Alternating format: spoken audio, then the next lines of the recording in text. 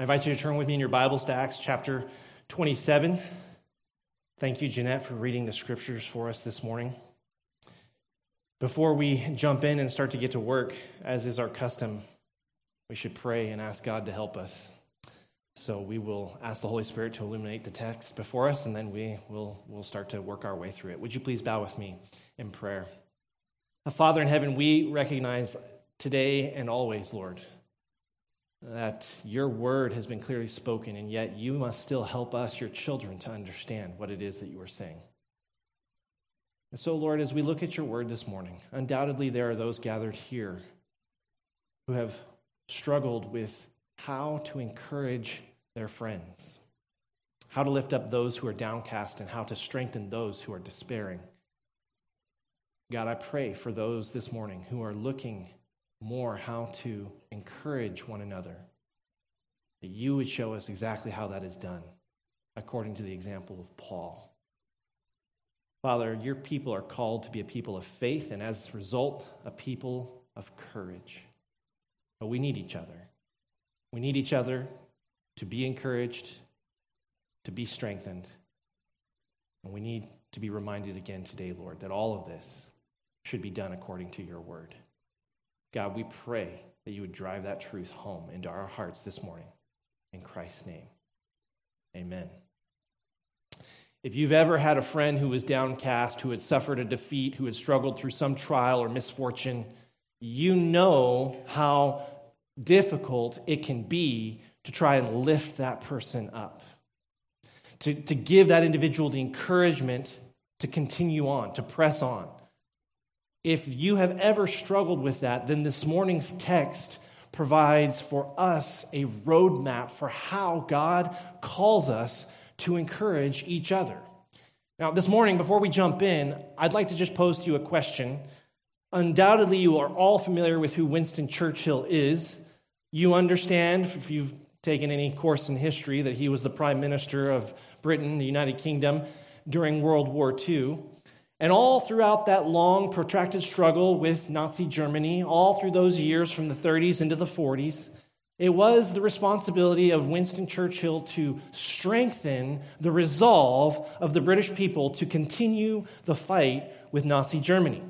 And undoubtedly, you probably, over the course of many years, have probably heard audio recordings of different speeches that Winston Churchill gave during those years. And probably, if I were to say to you now, what is one speech that you can recall, one speech that really stood out to you, many of you would probably say, oh, I know just the one, we shall fight them on the beaches. Any of you heard that speech before or have read it before? A number of you are raising your hands indeed. Funny thing, when Winston first gave that speech, there was no recording made of it. In fact, if you've ever heard an audio recording of it, you hear Winston Churchill reading the speech, but that recording that has been made famous, that is played over and over again all these decades later, that recording was made 9 years after the war had ended. Nevertheless, this speech is looked to by many historians today, and many orators, politicians, teachers, professors, anyone who has ever studied the art of persuasion and how to use your words in order to encourage and strengthen and to call people to self-sacrifice and to heroism, undoubtedly you have studied that speech. As you look at this speech, the power of Churchill's language is undeniable. It's considered a true masterpiece. But it wasn't welcomed that way when it was first spoken on the 4th of June in 1940. Here is the conclusion of Churchill's speech. And this was what was read across the BBC, the radio, that evening.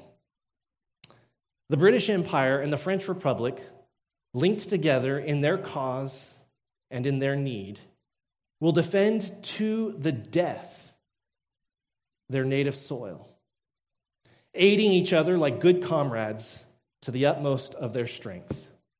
Even though large tracts of Europe and many old and famous states have fallen or will eventually fall into the grip of the Gestapo and all of the odious apparatus of Nazi rule, we shall not flag nor fail.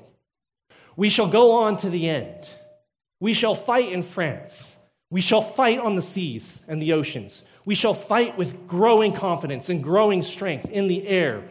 We shall defend our island, whatever the cost may be. We shall fight on the beaches. We shall fight on the landing grounds. We shall fight in the fields and in the streets. We shall fight in the hills. We shall never surrender. And even if this island or large portions of it were subjugated and starving, then our empire beyond the seas, armed and guarded by the British fleet, would carry on the struggle until, in God's good time, the new world, with all its power and might, should step forth to the rescue and the liberation of the old. Now, the line that made the broadcast that evening was, we're going to fight them on the beaches, we're going to fight them in the sea, we're going to fight them in the air, we're going to fight, fight, fight. We will go on till the end. We hear that and we think, yes, that is it. Rah, rah, that's right. Let's go fight. Let's stand up for ourselves. But it wasn't really received that way in 1940. If you believe that somehow Churchill lit a roaring fire of courage and resolve in Britain on that particular day when he gave this speech, then you're badly mistaken. Although the Dunkirk evacuation, in which 300,000 of the expeditionary force of the British Army had been successfully evacuated, although the evacuation had been considered a success in its own terms, it had only been necessary because of the sweeping German victories, the Blitzkrieg that had humiliated Britain and her allies. Churchill openly acknowledged in this speech at the beginning, parts of it that are not widely read or recalled, that what had happened in France and in Belgium had been, quote, a colossal military disaster. The Labour Party MP, Emmanuel Shinwell, recalled at that time, we were very much depressed as a result of the events that led to him making this speech. And for all of Winston's oratory, he could not remove that depression. Churchill's own wife, Clementine, would tell a friend in short order, quote, a great section of the Tory party were not behind Winston. They advocated for terms to be negotiated with Hitler, and they had received this great speech of his in sullen silence. Now, Churchill was a politician, and politicians have been known to take polls from time to time. And indeed, a poll was taken in the days and the weeks after he gave this speech. The Ministry of Information's report came to Whitehall, and it said this, quote, the grave tone of the Prime Minister's speech gave the impression and may have contributed in some measure to the rather pessimistic atmosphere of Britain today. The contents of the speech were, on the whole, expected, but further apprehension has been caused throughout the country on account of the PM's reference to fighting alone if necessary. We look back through rose-colored glasses and we see this speech as something remarkable. But in the moment, it was not remarkable. He was undoubtedly trying to call his people forth to fight, to courage, but they heard all of that and they just put their hands in their pocket and continued to sulk. More defeats were coming, more difficulties lay on the future. He could not spark a roaring bonfire that day. But the reason I draw your attention to this is because as Churchill spoke, he opened the eyes of his people to the hard truths of imminent catastrophe, but he called them to something deeper. He spoke to something in their souls. He concludes his speech, in God's good time, we pray, the new world, with all its power and might, step forth to the rescue and the liberation of the old. Oftentimes we think, okay, when we're in tough situations, we need to say something, we need to somehow be charming or somehow persuasive, and the result of our speech, the result of our encouragement to our friends is that when they hear us, their response needs to be, yeah, you're right, and they're ready to go and charge the enemy machine gun nests. That is not the reality of what has happened. That is not the reality of what often happens. Have any of you ever tried to encourage your friend only to have them sort of shrug and say, I guess you're right? And have you ever been a little bit disappointed after your amazing oratory that was the response? Believe it or not, that is probably the response that Paul received on this particular ship in the middle of the Mediterranean in Acts chapter 27. Paul gives a very short, very concise speech with the intention of strengthening those sailors and crewmen, those passengers that are on that ship in the middle of the Mediterranean. And undoubtedly, after he gave all of these assurances, their response was probably ho-hum. And yet, God begins to work nonetheless. This morning, I invite you to consider this particular passage, but I want you to look at it with realistic perspective. We're not going to unpack for you today some amazing formula in which if you will just follow this formula, 1, 2, 3, 4, and then abracadabra, hocus pocus, everybody's just going to jump up with joy and be like, yes, let's do this, then you're going to be badly mistaken. That's not what's going to happen here today. Nevertheless, what we need to be reminded of is that we are called to the ministry of encouragement. We need to have realistic expectations of what an effective ministry of encouragement looks like. And what it looks like is speaking truth grounded in the authority of God's word, anticipating a lack of faith, and persevering nonetheless. Look with me in Acts chapter 27. We pick it up in verse 12. The traveling companion of Paul, Luke, describes the storm as no small tempest in verse 20. And when he does so, he's not kidding.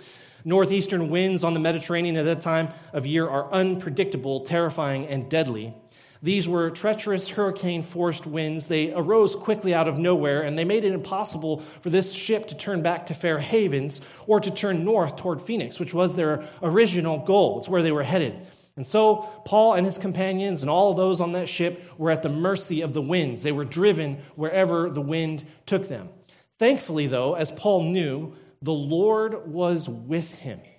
He had already had this promise that he was to stand before Rome. He was to go to Rome and preach the gospel in Rome. Nevertheless, he wasn't sure of the fate of all those around him. Would they live? Would they die? He didn't know. He didn't know. What had started out as a 40-mile cruise along the coast turned into several days of sheer terror. Luke said both sun and stars were totally obscured, quote, for many days. They had no way of knowing how far they had gone off course. They had no way of even knowing where they were. If you don't know where you are, then how can anyone else know where you are? There is no possibility of rescue. There is no possibility of salvage. You are lost. The terror of both passengers and crew is steadily intensifying.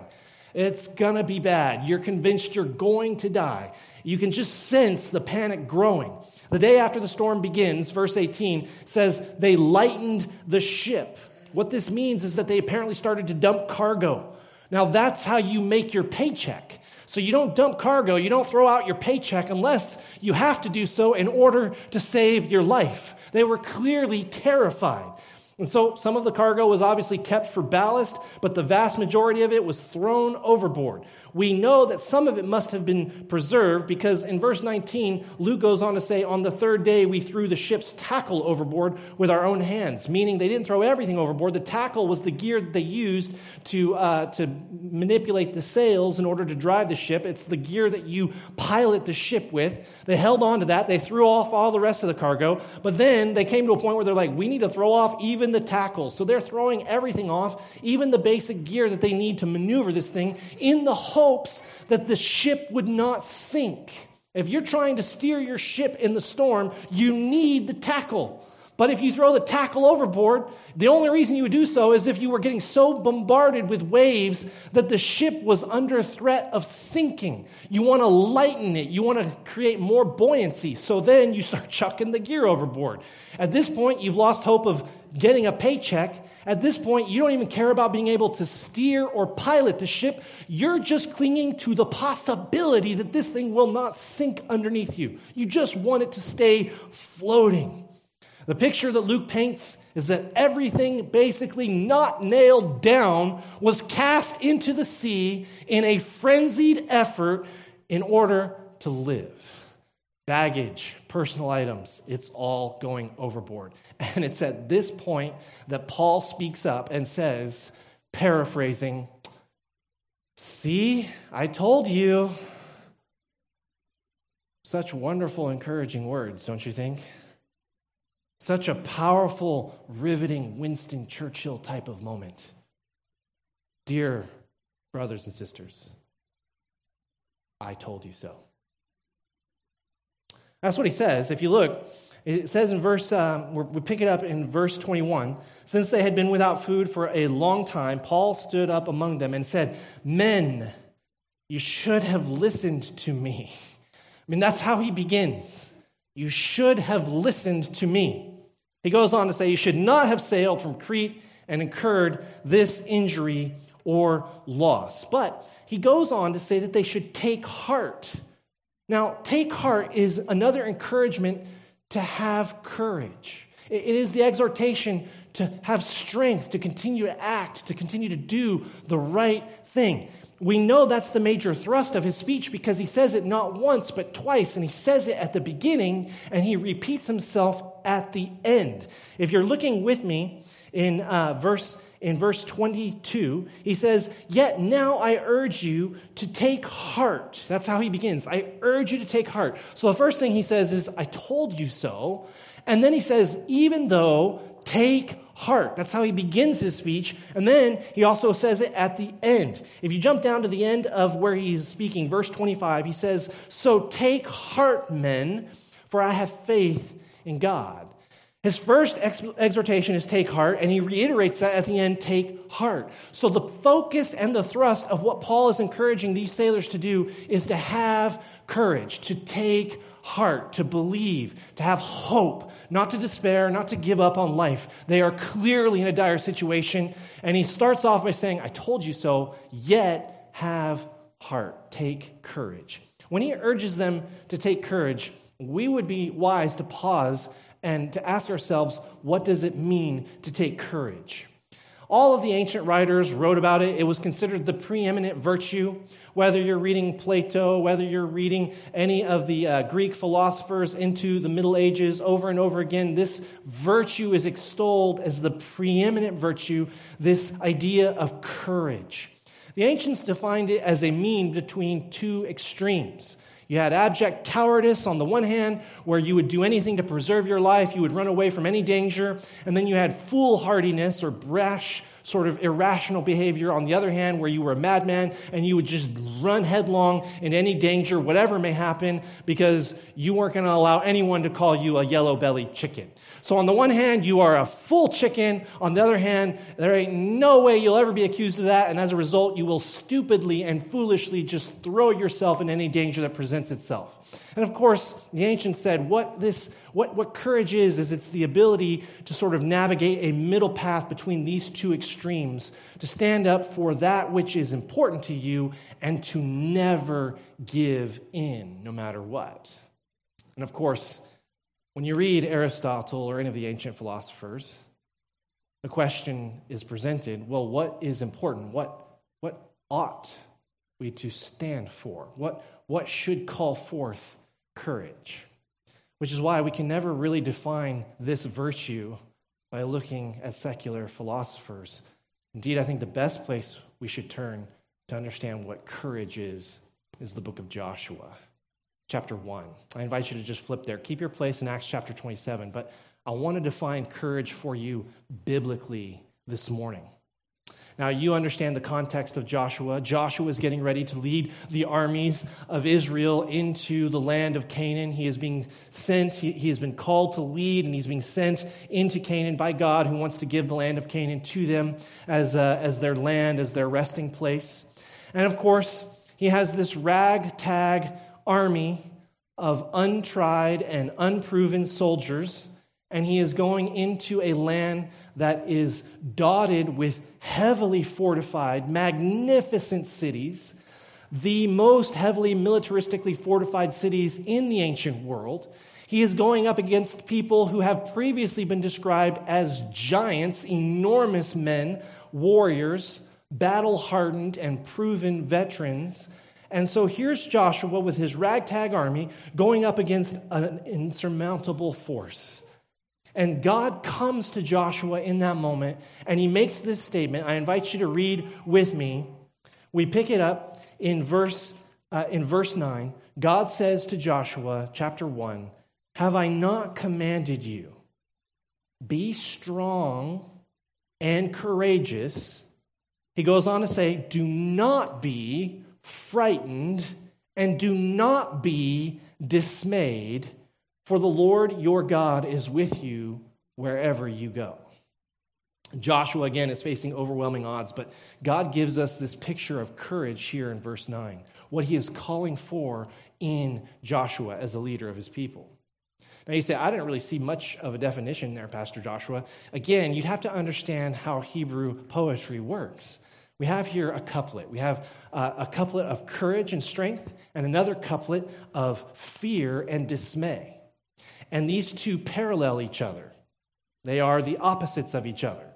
So even though no clear-cut definition, biblical definition of courage is given, we know its opposite, and therefore from its opposite, we can discern what it is that God is calling forth in his people.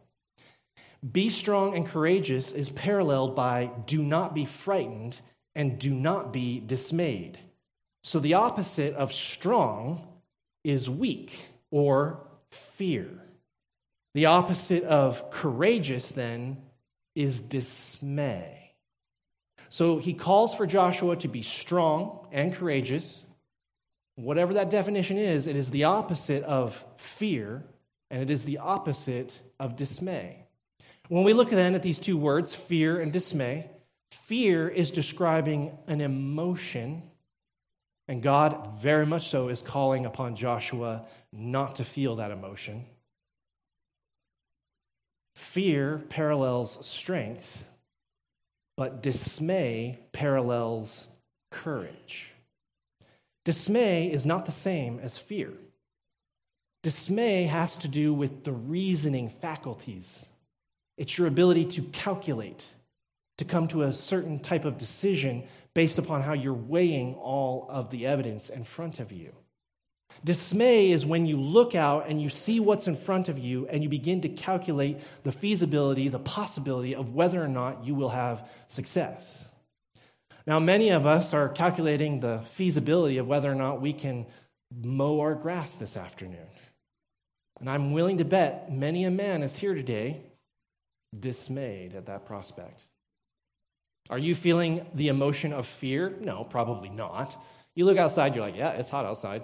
And your wife is like, you need to go mow the grass. And you're like, you're not afraid. But when you consider the obstacles in your way, the hardships you will have to endure, when you consider what's involved in the task of mowing your grass in 40-degree plus heat, you may be dismayed. You calculate what's involved, and you are discouraged from pursuing that course of action. Now, that being the case, when God calls forth Joshua to have courage, courage then is not an emotion.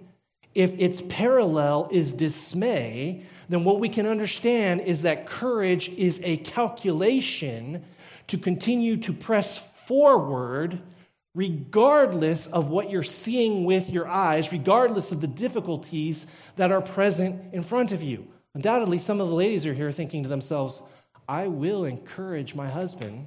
I will urge him to have courage in the face of this heat this afternoon and go out and mow that grass.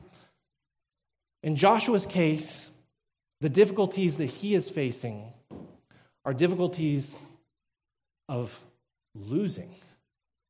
He's taking an inferior army up against a superior army, and they're playing for keeps. This is no game. This is no chore. This is war. This is down and dirty, cutthroat, swords and cudgels, beating each other to death, warfare.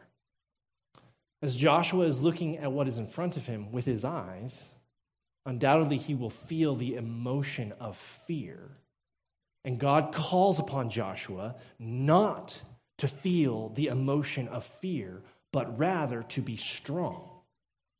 And as Joshua begins to calculate the odds of success, God calls upon Joshua not to calculate in such a way that he is dismayed, that he is persuaded not to step forward into the conflict, but to calculate with courage. How is it that God is able to ask Joshua to do that? He says, quote, "Have I not commanded you?" God was the one that told Joshua to go forth into conflict. He starts off by saying, "I commanded you to do this." Then he says, "Don't be afraid. Don't be dismayed. Rather, have the opposite of those two things. Rather, be strong and be courageous." He starts off by saying, "I am the one that has commanded you. Do this." And he concludes with, "Am I not with you wherever you go?" The foundation for what God was calling Joshua to have was not based in thin air. It was not just some sort of rah-rah, feel bad, don't feel bad, feel good. It was based on the command of God. And that's exactly what Paul is doing here with these guys. If you flip back to Acts chapter 27, what Paul is calling forth is for them not to be dismayed. What he is calling for is for them to have strength. They're going to need it in order to survive. They're still going to have to work to pull this ship together. They're still going to have to work together as a team to keep this ship afloat. They're going to have to be strong. They're going to have to rise to that challenge. The only way they're going to rise to that challenge is if they are not dismayed. Right now, as they're looking at the storming seas, as they're looking at the raging waves, they are dismayed. They are thinking there is no way we can survive. They have slipped into despair. They have given up, as Luke says, all hope of survival and rescue. If they are in such a state of despair, they are clearly dismayed, they have no chance of survival, why would they rally themselves to the cause of trying to keep the ship afloat? When Paul says, "Take heart," he is employing this biblical definition that we see in Joshua chapter 1. He is calling them to have courage, which means they cannot base their decisions and they cannot base their actions solely on what they're capable of seeing with their eyes. You get up, you look across the gangway there of the ship, you look out at the oceans, guess what you see? You see nothing but death. And Paul is saying you need to calculate differently. He gives them the exhortation. He says, "Yet now I urge you to take heart," he says, "for there will be no loss of life among you, but only of the ship." Courage, then, if we're going to define it, courage is the resolve or the decision to act with faith, with self-control, in order to pursue the right course of action.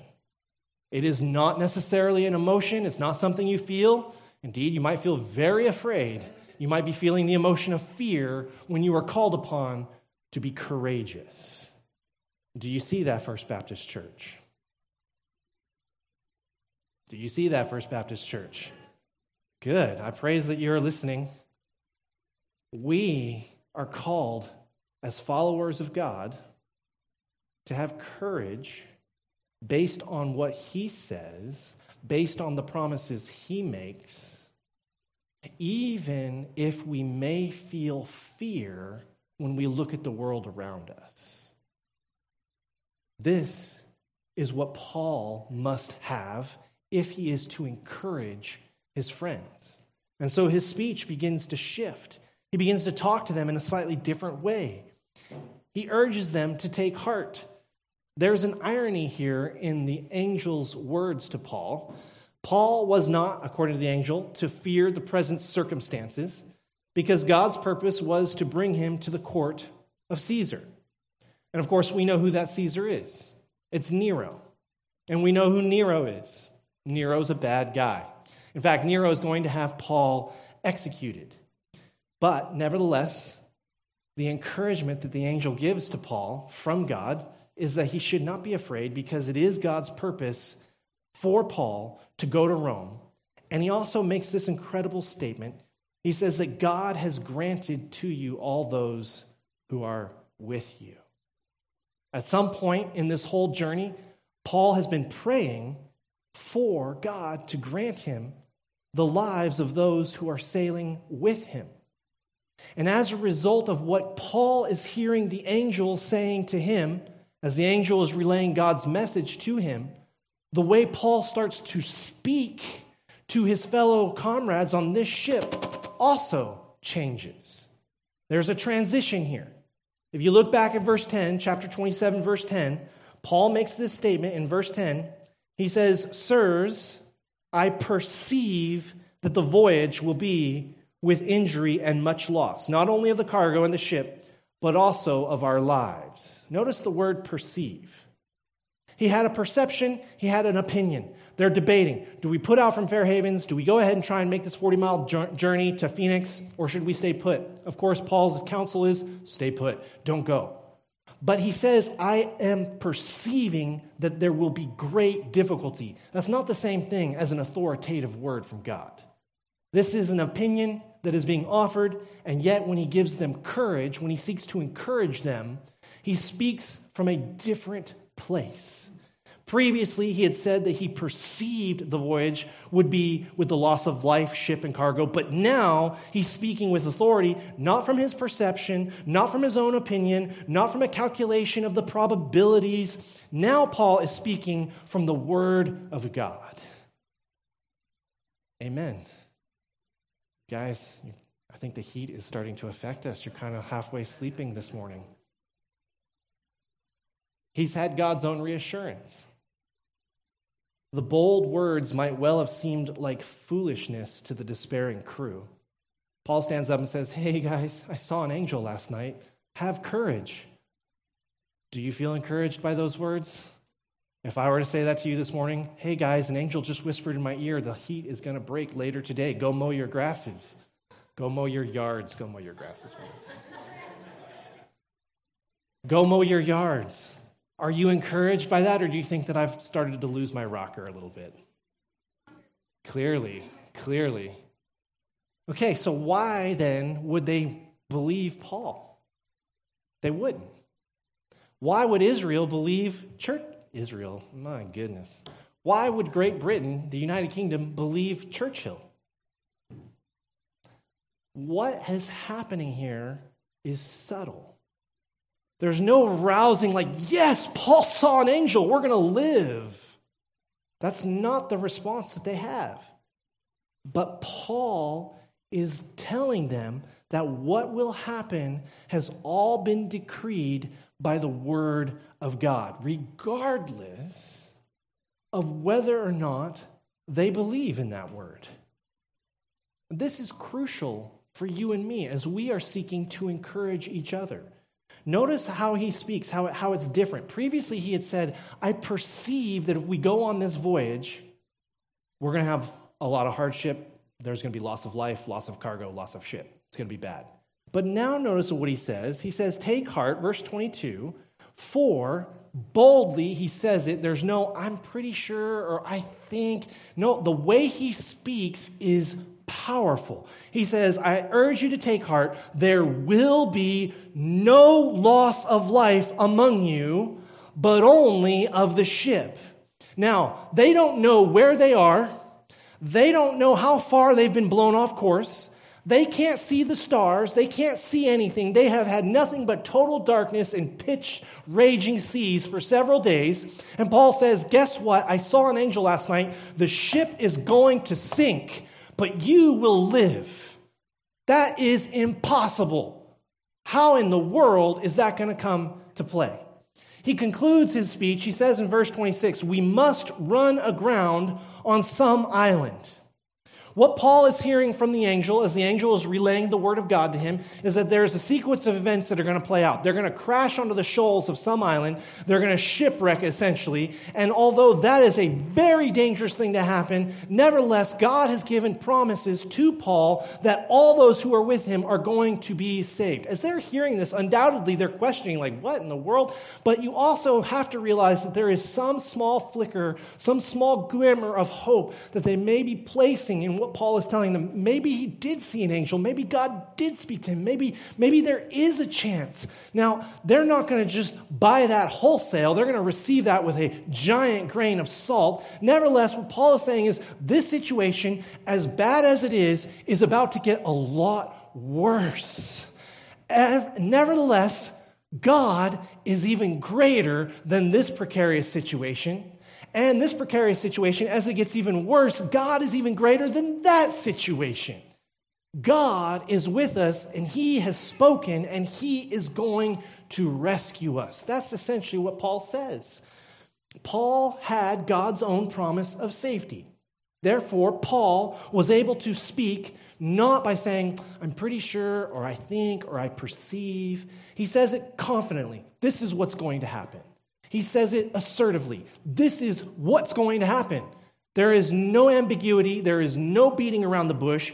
Paul is confident because he believes in God and he trusts exactly what God is going to say. He speaks God's word boldly. He speaks God's word assertively because he believes in God's word. And this is how he begins to take the courage which he himself is feeling from God's word. And this is how he begins to instill that courage in those around him. Paul writes in Romans, he says, faith comes from hearing, and hearing through the word of Christ. Now, courage, we all understand, is a function of faith. So how courageous we are feeling depends in large measure upon whom we're listening to. If you listen to people who are preaching doom and gloom, what do you think your natural outlook on life is going to be? Doom and gloom. If you constantly are bombarding yourself every day with messengers of the apocalypse, they're just telling you it's all going to end in ashes and flames, we're all going to die, COVID is going to kill us all. If you just listen to that all day long, every day, what will your inevitable reaction be in time? Well, that it is the end of the world. If we choose to listen to God's word, whatever may come to pass, we are assured that God is in control. We have to be mindful then in choosing whom we listen to. When Joshua needed courage to go into the land of Israel, he needed to listen to God. When Paul needed courage in order to go to Rome, in order to preach to Nero, he needed to listen to God.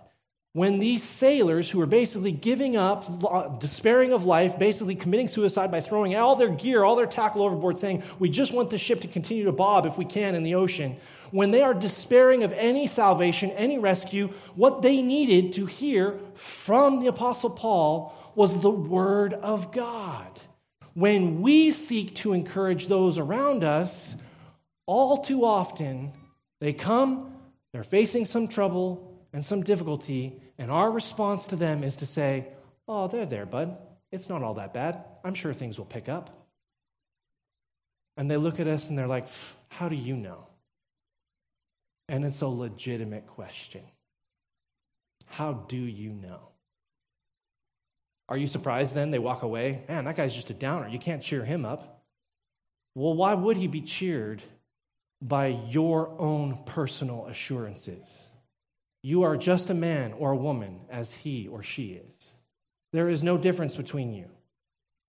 If we are to encourage others, we must give them something to inspire hope, and we should not be surprised if they are not that encouraged when all we offer to them is more of ourselves. We have to give them God, and we have to give them God's word. Paul writes in 2 Timothy chapter 4, the time is coming when people will not endure sound teaching, but having itching ears, they will accumulate for themselves teachers to suit their own passions, and they will turn away from listening to the truth, and they will wander off into myths. A false teacher can install a false courage. A false teacher can motivate individuals down a path that will inevitably lead to their destruction and their ultimate demise. You can have courage pursuing the wrong thing. Sincerity is no substitute for truth. This last week, I read about a bunch of Belgian soccer fans who were trying to fly to Belgium in order to see a soccer game. They ended up in Bulgaria. They just misread the sign, and they bought tickets for the wrong flight. They weren't able to effectively communicate different languages. They weren't able to communicate with the agent at the gate. They landed in a different country, and for several hours, they believed they were in the right location. And they continued to insist to everyone they came to that they were there to watch the soccer game. They were dead convinced that they were in the right city. It was a painful realization that they were not going to make the soccer game that afternoon. Sincerity is no substitute for truth. There will be many who proclaim words of hope intended to encourage us, but we should never be encouraged by individuals who do not look to God's word as the foundation for encouraging us. Faith comes by hearing the word of Christ. Courage comes by hearing from God. We, none of us, are God. If we would encourage those around us, we must take them back to Scripture. Now, in saying that, do we believe Scripture ourselves? This last week, my 6-7 students, as their year-end Old Testament project, were required to stand up and give a 7-minute speech from their favorite passage of Old Testament Scripture. And please bear in mind that as their teacher, I'm having a lot of grace. This is their first time they've ever had to stand up and speak. They have that fear of public speaking. Their nerves. They're not sure what it's going to be like. And we put them up here on the stage. We turn on the lights. It's like full meal deal. They've got the whole school sitting out in front watching them. And now they have to talk about Scripture for 7 minutes. And it all seemed relatively easy 6 weeks ago when Pastor Josh handed out the assignment. But in that moment when they stand up to speak, and people are looking at them, and I love you guys, but most of you don't realize how you look when you stare at me when I'm preaching. They didn't realize it either. And I told them, I said, when you get up there, everybody's going to be looking at you like this. And they're not mad at you. They're not mad at you. That's just how people look when they're contemplating. And they said, yeah, that's funny. And I said, okay, well, good luck. And sure enough, they get up here, and I'm sitting in the back row. And because this is like my job, you better believe I was doing it. Just really exaggerated. And they get up here and they have their speech and they're like, and there's that moment of sheer terror, that deer in the headlights kind of look. Of course, they muscled on. They stumbled their way through it. And again, I love them. This is their first time, so I'm not grading them overly harsh. But one of the things that I was very careful to listen for as they are giving their speech, they're supposed to be speaking to their classmates from the Scriptures, from God's Word. They're supposed to be giving a spiritual truth or encouraging their classmates in some way from the Scriptures. As they're giving this speech, one of the things that I listen for is, well, this is what I think. Or, this is my thoughts on this passage. We had spent the whole year drilling down into the text. They had written out the draft of their speech in advance. I'd read through it. I'd made sure it was rock solid to what the Scriptures were saying. And I encouraged them all in the weeks leading up to it. When you stand up there, you give that speech. It is the Word of God. I have walked with you through it. I've shown you how to pick this text apart. You believe in it, and you speak it because it's the truth. And again, because it was their first time to handle something as powerful as the Word of God in front of a public audience, they were a bit timid, and that's okay. They'll grow. I'm in no way being critical. But I hear them say to their classmates, God loves you. At least that's my take on this passage. No. God has spoken. God loves you. Period. Full stop. The end. No equivocations, no hesitation, no waffling back and forth. And they'll grow in time. Don't get me wrong. They will. But when we look to how Paul seeks to encourage the sailors on his ship, he says, God has spoken. There's no, well, here's what I think. Maybe I'm mistaken. I did see an angel. That's an unusual experience. Don't get me wrong. And none of that. As crazy as it sounds, as ludicrous as it might come across, Paul is rock solid confident. Yes, an angel talked to me last night. Paul, that sounds crazy. An angel spoke to me from the God whom I worship and to whom I belong. And he has told me this is going to get worse. We're going to wreck on an island somewhere. But good news, guys, as crazy as it sounds to you, I am completely convinced because God has spoken, therefore it is going to happen. We will survive. We will get through this. Not one of you is going to die. We're going to make it, and we're going to wreck on some island somewhere, and as traumatic as that experience is going to be, we will all come to land safely.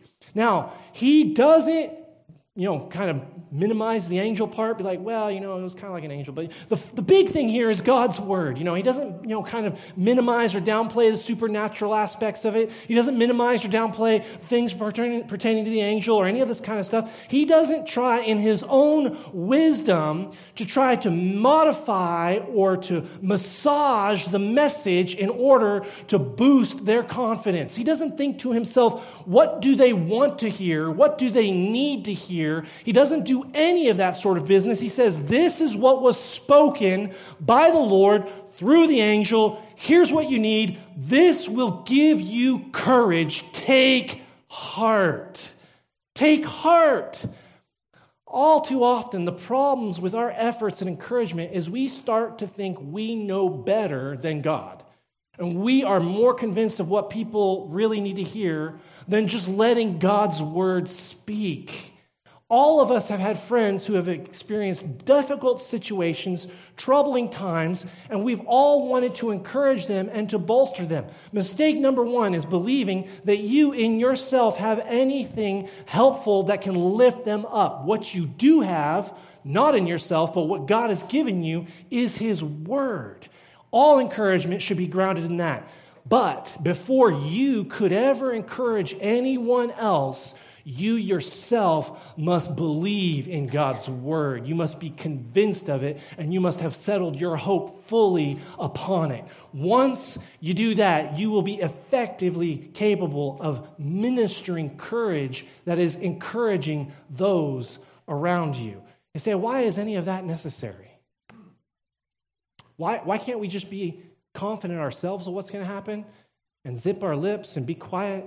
And who really cares whether or not the world around us has courage or not? Who really cares whether or not our brothers and sisters in Christ really are confident or not? The Lord cares. The Lord cares. Paul is praying to the Lord for the deliverance of everyone on this ship. And Paul's heart, his life, has been shaped. Everything he believes, everything he values has boiled down to this one irreducible truth, the good news of Jesus Christ. That God loved Paul, a serial killer, a murderer of Christians, the persecutor of the church. God loved him and died on the cross in order to save him from his sins. Having encountered that good news, Paul was so transformed, Paul was so radically altered that he wanted to share that gospel with all those who, just like him prior to meeting Christ, are likewise perishing and facing an eternity in hell apart from God. He wanted to give them the good news that God loves them, that Jesus Christ died on the cross in order to forgive their sins, in order that they might hope in God. He had said this previously in his trial before Agrippa. He had said, I pray, whether short or long, that everybody who hears these words of mine would become just like me, minus the chains. Now, Paul is so concerned for their eternal salvation. Well, you better believe he's also concerned for their temporary life, the life that they live until they face the grave, in order that he might have more time to preach the gospel to them. He wants them to be saved from an eternal death. You better believe he also wants them to be saved from a temporary death. If he can prolong their life, he will do so in order to share the gospel with him. If you're here and you're thinking, why is it important for people to have courage? Why is it important for people to be lifted up? If you don't think it's important, then I wonder whether or not you have ever met Jesus Christ. His whole life ministry, all of it was given for the sake of our lives. He came to heal, he came to love, he came to save. If we follow him, if we are his disciples, then the heart which was his, which he has promised to those who believe in him, that heart is very clear. We care about the well-being of everyone. We care whether or not they have hope for the future. We care whether or not they are encouraged about tomorrow. Paul says, last thing, he says, the God whom I worship. Notice this. Verse 24. You must stand before Caesar, and behold, God has granted to you all those who sail with you. He precedes this statement by saying, the God to whom I belong and whom I worship. Paul is saying that he belongs to God and that he worships God. And that's the question that really undergirds everything we're saying here today. There is no reason for you to have hope for tomorrow. There is no reason for you to have hope for eternity if you do not belong to God. Paul is saying, my foundation, the rock upon which I stand, the wellspring from which all my hope and all my confidence and all my courage comes, is from the God to whom I belong. He doesn't sugarcoat it. He doesn't minimize the danger or the risks that are involved. He gives them the bad news. It is really bad. As bad as the situation is, it's going to get worse. We're going to shipwreck. But he gives them confidence based upon what God has said, that they may begin to hope in the Word of God. He gives them encouragement based on what God speaks in order that they might also hear that God sent his son Jesus to die for them. All too often, our approach is we're going to sugarcoat, we're going to minimize, we're going to downplay the situation. We do so believing that if we can just make it seem less bad, then somehow people will be confident and they'll go forward. But that's not really the strategy that Paul uses here. I mean, it's not really a great speech when you start off saying, see, I told you so. It's just not. But he doesn't end with, see, I told you so. He ends with the Word of God.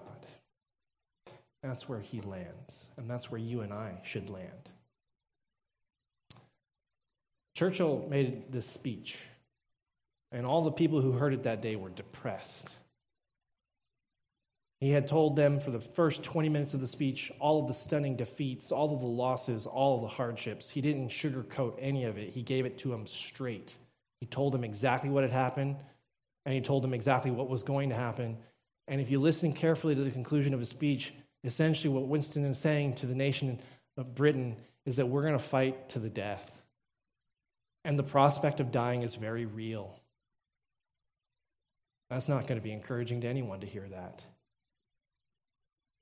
He makes this really interesting comment at the very end. He says, if this island is subjugated and starving, he says, then our British fleet will sail away. They'll leave us behind. And they will carry on the struggle from distant shores until, in God's good time, the new world, with all its power and might, steps forth to the rescue and the liberation of the old. What an interesting comment to make. Why did Churchill say this? Why did he choose to qualify this great heroic statement by saying, even if we all die and our island is subjugated and we're all starving to death, our brave sailors are going to leave us behind and they're going to carry on the fight from distant shores? It was a propaganda bonanza for the Third Reich. Hitler and his propaganda machine took this and began pasting advertisements all across Europe and broadcasting it all across radio stations, that in effect what Churchill was saying was that he was getting ready to evacuate the island and leave all of Britain behind to suffer the fate of the Third Reich and the Blitzkrieg. Well, that's not very encouraging, is it? Why then did Winston make this interesting final comment? The reason was, and there was a compelling reason for this, was that the American government, under the leadership of President Franklin Roosevelt, had asked him to. The United States, of course, at this point in the war was still neutral. However, President Roosevelt had made it clear to Winston Churchill through backdoor channels, backdoor communications, that he wanted a public commitment from Winston Churchill, from the government of Britain, that even if the island were to be defeated, she would not hand over her naval armada to Germany. Roosevelt had offered the private, quiet assurances to Churchill that if he would make a public commitment that no matter what, he would not hand over his navy, Roosevelt would begin to urge the United States to enter the war on Britain's side. And so it was that Churchill gave this message in which he said, even if we lose, our fleet will carry on the struggle until in God's good time, the new world, with all its power and might, steps forth to the rescue of the old. Now that's Roosevelt's take on why Churchill said what he said. But years later, Churchill, in an interview, being asked about this speech, the question was posed, why did you say that? And his response was this, quote, because it is true. Whether the United States came to our rescue or whether God himself would come to alleviate our suffering, I believed that good would prevail. That's true hope. You and I can do nothing. We can defeat no adversary. We can overcome no obstacle in our own strength. But if we would have hope, it must be founded in God and those things to which he is committed. Let's pray.